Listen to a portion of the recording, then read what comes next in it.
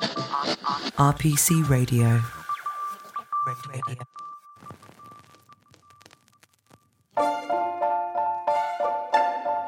Hello and welcome to Taxing Matters, your one-stop audio shop for all things tax, brought to you by RPC. My name is Alice Kemp, and I will be your guide as we explore the sometimes hostile and ever-changing landscape that is the world of tax law and tax disputes. Taxing Matters brings you a fortnightly roadmap to guide you and your business through this labyrinth. In case any of you missed any crucial information or just want some bedtime reading, there is a full transcript of this and indeed every episode of Taxing Matters on our website at www.rpc.co.uk/Taxing Matters. In recent times, it seems that the word crypto is on everyone's lips. From the ever-exciting adventures of Elon Musk and his effect on the price of Bitcoin, to the debate of the value of non-fungible tokens in the art world, to how blockchain is going to revolutionise the world, or destroy it, depending on what you're reading. As the media darling topic of the day, there have probably been twice as many articles warning about fraud as there have articles singing crypto's praises. But there will be many among us who will be thinking, yes, that's all very well, but what does this mean? Here to answer these important questions, I have three representatives of the founding members of the aptly named CFAR, or Crypto Fraud and Asset Recovery Network, the world's first global network of lawyers, barristers, forensic accountants, corporate intelligence and asset recovery experts to develop and share best practice. Chris Whitehouse is a senior associate at RPC who advises on the investigation of misappropriated assets. Carmel King is a director at Grant Thornton who specialises in asset tracing and recovery for victims of fraud. And Dan Wyatt is a partner at RPC who specialises in civil, cyber fraud, financial services and partnership disputes. Chris, Carmel and Dan, thank you for joining me and welcome to Taxing Matters. So Chris, if I can start with you. As I said at the outset, cryptocurrencies, non-fungible tokens, digital assets and blockchain are on the rise, but what exactly are they? I'll start with blockchain, as that is the technology that really underpins cryptocurrency and more esoteric things like NFTs. Blockchain is an example of something called distributed ledger technology, where, in a nutshell, you have a database and modifications to the database are captured in a log of transactions that are put in blocks by various nodes on the network, and each block is cryptographically linked. A cryptocurrency is a great use of that particular technology. I'll use Bitcoin just for the sake of ease of explanation. In Bitcoin, your database is a list of Bitcoins and who owns them. If you have a Bitcoin transaction, various nodes on the network will compete with one another to solve a sort of cryptographic problem that will allow them to package the transactions into a block that gets added to the chain. As time goes on, the Bitcoin blockchain gets bigger and bigger and bigger as additional transaction blocks are added. And the very cool factor about the technology is it resists tampering. The technicals are complicated, but essentially it's not possible to tamper with anything without a particular bit of information, without tampering with each subsequent block. Essentially, you have a tamper-proof or reasonably tamper-proof mechanism which is decentralized amongst nodes. There's no one authority. You simply have a decentralized network that allows you to have a consensus about what the state of the database is at any one particular point in time. So that is blockchain. It's probably also worth touching on NFTs as they're so prevalent at the moment.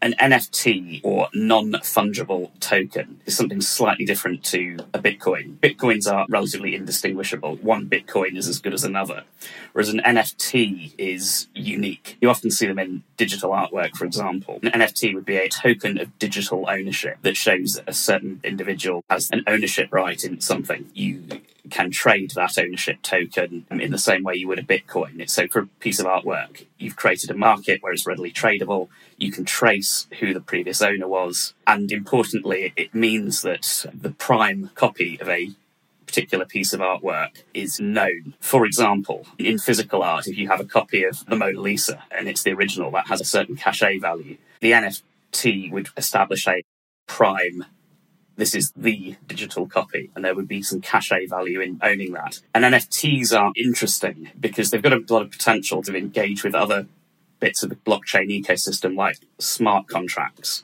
To give an example, if you had an NFT linked to a piece of music, you could have it so that every time that piece of music was played, the owner of the NFT would receive some of the revenue.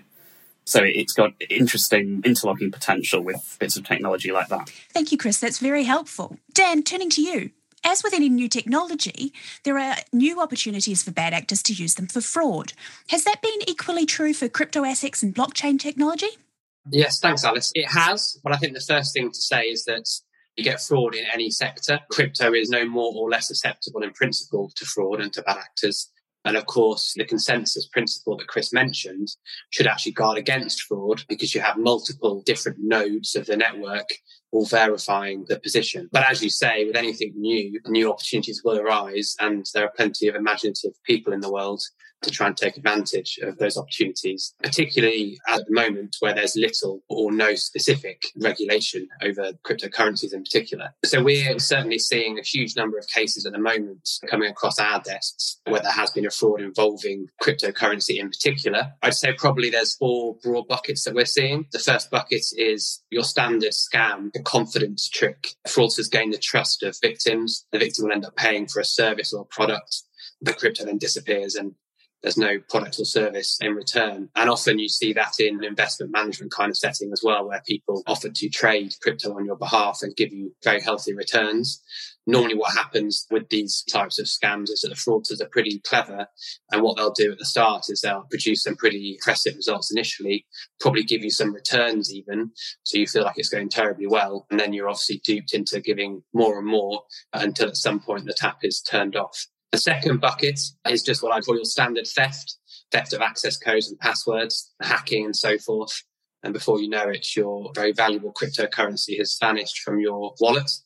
The third bucket is an ICO fraud. ICOs are initial coin offerings, which is what happens when new coins are launched, basically like an IPO in the olden days. Perhaps the most prominent ICO fraud that many of the listeners would have heard of was the one involving the crypto queen, in inverted commas, who was a lady that was behind a OneCoin ICO, which managed to get somewhere in the region of £4 billion of investment as part of this ICO before all of the money and the coins vanished. And then the fourth bucket, which in many ways is the most tragic and most interesting in some ways, is that we're even starting to see frauds on frauds. So we've seen a couple of people who've lost money through one of the 3 methods I've just suggested, normally one of the first 2, and they have been enticed to instruct an investigatory firm of some description to trace the stolen Bitcoin and find the fraudsters. They'll pay a little bit of money for the initial work. The investigations company will come back and say, oh, great news, we found your crypto. It's in this account over here. We just need to have X, Y, and Z fees paid to get it back and to release it back to you, at which point those amounts of money are paid. At some point along that chain of conversation, it all goes quiet and it turns out that the victim of the fraud has been a victim of a second fraud and there are no recoveries, and the investigatory firm turns out to be stealth run by fraudsters. One case in particular where a person has spent tens of thousands of pounds recovering crypto, which is much more valuable. And then, of course, that turned out to be even further losses to the black hole. So those are the 4 buckets that we're seeing most of. Once crypto is stolen, what tends to happen is that it will be pinged around multiple different wallets and mixed in with other crypto, both good and bad crypto, in inverted commas, crypto that's held bona fide, and also other stolen crypto. This is done to obscure its provenance. And then eventually it will end up somewhere down the chain, normally after tens or even hundreds of separate transactions at an exit point. Sometimes it's a reputable exchange and sometimes it's something lurking in the dark web, which is much harder to track. What you get if you have your 10 Bitcoin stolen is actually a hugely complex web of transactions where the Bitcoin is split up into little bits, sent around multiple wallets, and you have to follow all the dots to work out where it ended up. And Karma, what about from your perspective, the accountancy world? What are you seeing?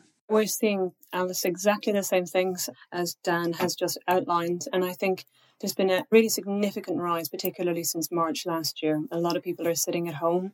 They're on their mobile phones. They're not really thinking about a huge amount of due diligence. It's just tapping a few buttons or downloading an app, particularly seeing ads on the likes of Facebook or their social media and initially investing a relatively small amount, something that they can afford to play with, but very, very quickly, because there are bad actors on the other side, finding themselves underwater and paying more for what they think will be recovery.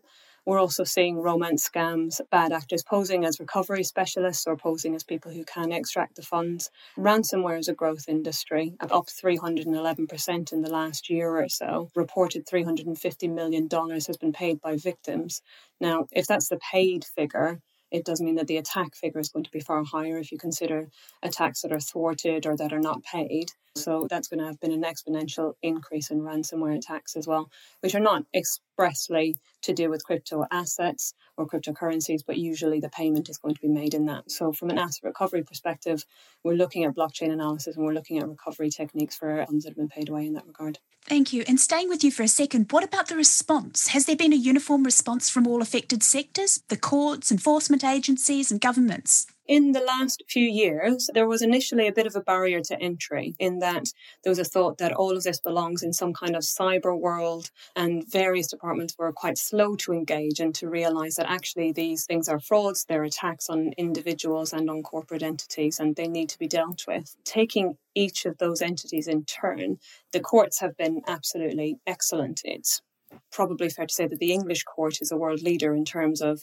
considering the issues that we're dealing with here. As far back as 2019, AAV Persons Unknown considered the matter of whether or not crypto assets constitute property and came out in favour of the fact that it does, which meant that it's capable of being subject to proprietary injunctions. Some of the other judgments since then, or some of the other matters that the court has considered, has included applications for freezing orders to protect crypto assets that have been identified as being at exchanges and other places, disclosure orders which would compel the exchanges to provide the KYC data that they have on account holders, which means that the anonymity that fraudsters believe they have when trading in this kind of world is no longer something they can rely on. Other issues have been things such as service out of jurisdiction, lex situs, and only yesterday there was a judgment handed down which considered whether crypto assets were capable of being held on trust. Quite a few of the law firms and barristers' chambers involved in these decisions and these applications are members of CFAR, so they're very much at the forefront of this. And I'm pleased to say that decisions have really been coming out in favour of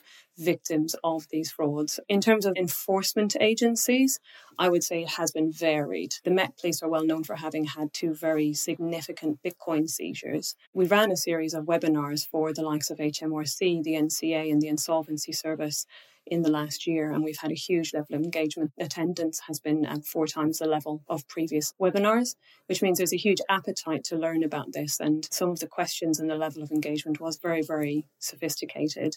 You may have seen in the last month or so, HMRC has sent out nudge letters to holders of crypto assets to encourage them to pay any capital gains tax that might have arisen from trading in those assets. There is work to do, and I would say on the government side it's engaged to a degree. We know that they're looking at the Bitcoin, which to my mind is a separate thing really from the topic of conversation today. But when we're thinking about protecting people and creating an environment that is more reliable and encourages investment, you've got the online safety bill. Now, that only really goes so far. It should prevent victims of crypto fraud via social media posts. It is a very, very significant gateway. People are clicking and offering £250 to something that quotes the Richard and Judy show because that's what gives it credibility rather than actually being a regulated asset. And it should also help with false investment opportunities. However, the online safety bill doesn't deal with advertising, doesn't deal with fake emails. I don't know about anyone else, but Rob Brydon has been emailing my spam on a regular basis, encouraging me to invest in Bitcoin. And it also doesn't deal with cloned sites, which is where the bad actors are increasingly posing as recovery specialists.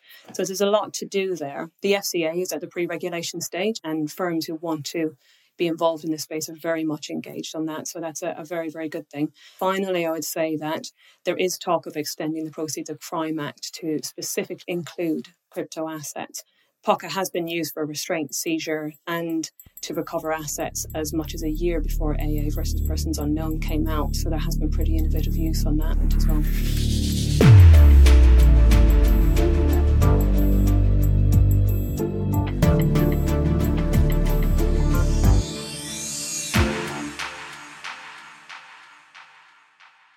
Thank you, Carmel. And Dan, with that background, RPC and Grant Thornton are founding members of CFAR. Can you tell us a bit more about CFAR and why it was created? The idea started because as practitioners, we're pretty used to attending various industry and sector forums and groups and conferences and the like on pretty much every topic you could imagine. They're a really great forum and a source for learning for the industry.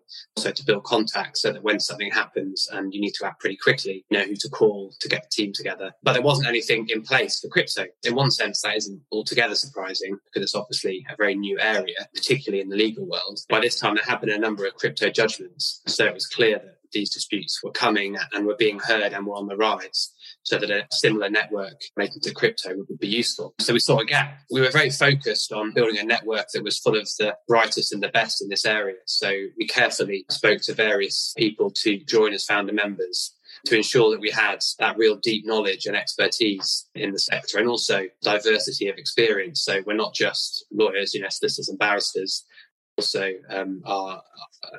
cover other elements of the legal process. As soon as the founder members got together, I think it's fair to say there was a real buzz about the network and I think a unity of intention of what we wanted to achieve. And we wanted really to build a network for global professionals working in this sphere to join a community which holds meetings, seminars, roundtables to develop everyone's skills, generate ideas and also networks. So as I said, you know who to call when urgent crypto fraud case comes in. We also wanted to create a network which would have a strong voice when it comes to judicial and regulatory reviews and consultations and so forth. All of that boils down to three objectives of CFAR, which is firstly creating contacts so you know who to call. Secondly, the knowledge sharing and upskilling piece. And thirdly, the consultation. And although it's sometimes a dirty word, lobbying for change and making sure that the industry and the legal landscape is moving in the right direction. We've been pretty overwhelmed by the response so far. We have nearly 900 members signed up already. That's since August. And we've had various requests as well for international chapters to be launched so that people can meet under the CFAR banner in local jurisdictions. So that's something that we're working to do pretty quickly now and within the next 6 months or so. So you've just mentioned there, Dan, a couple of future things. Chris, what do you hope for the future of CFAR and crypto assets and blockchain technology in general? It's very difficult to future scan exactly where crypto will end up. The predictions about it diverge massively.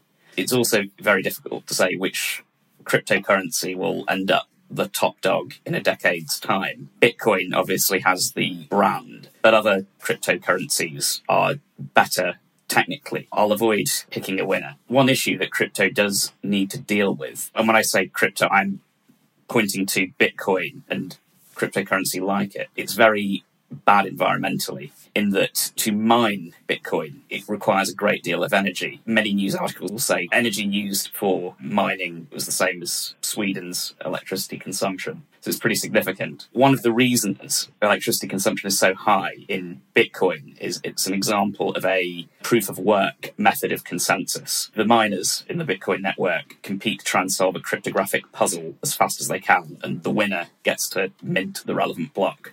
But it means that there's an awful lot of processing power to solve that puzzle.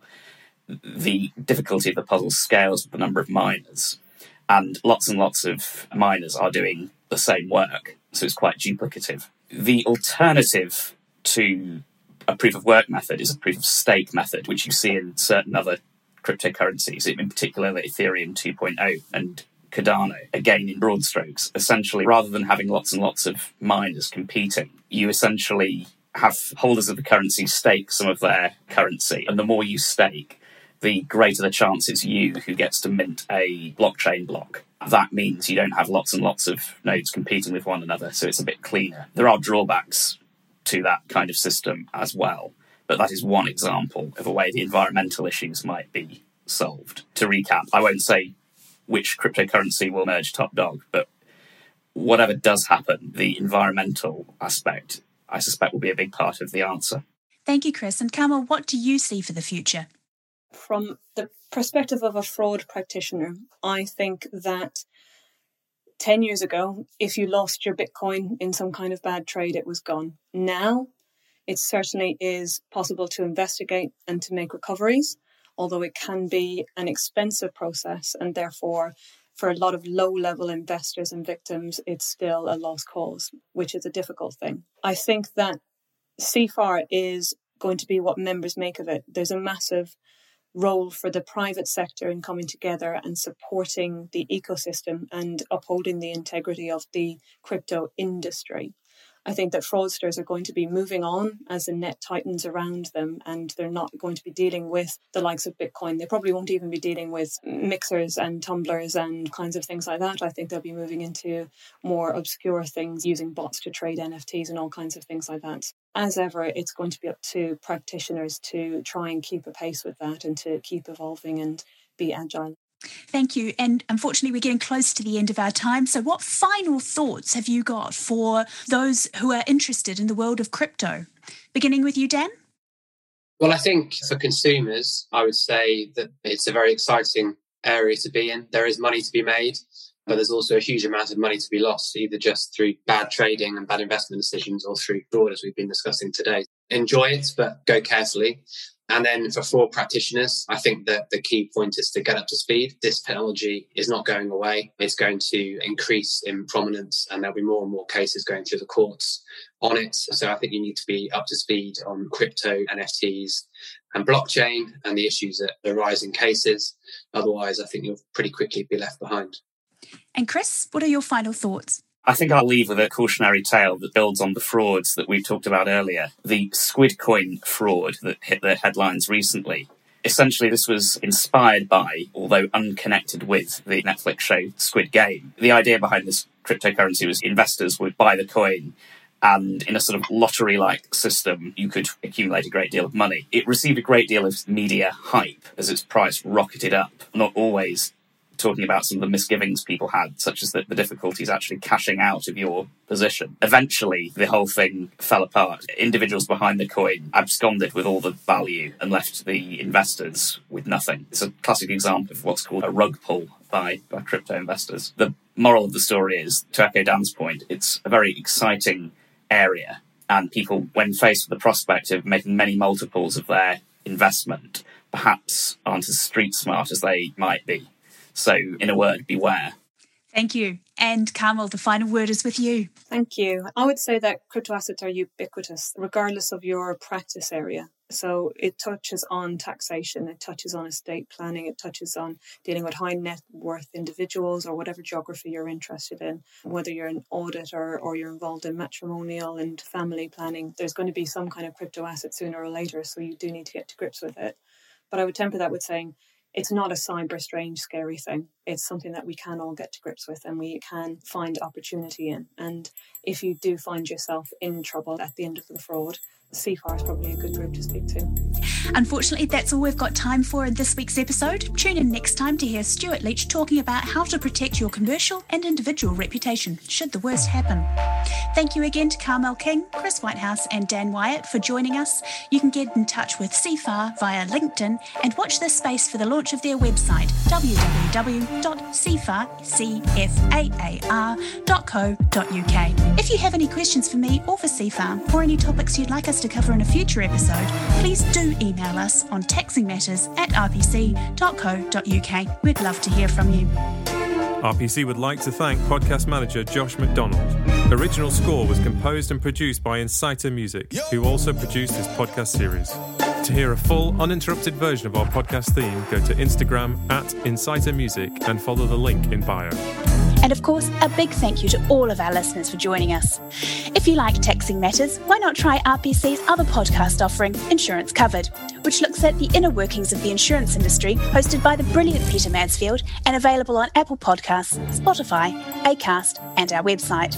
If you like this episode, please do take a moment to rate, review, and subscribe, and remember to tell a colleague about us. Thank you all for listening, and talk to you again in 2 weeks.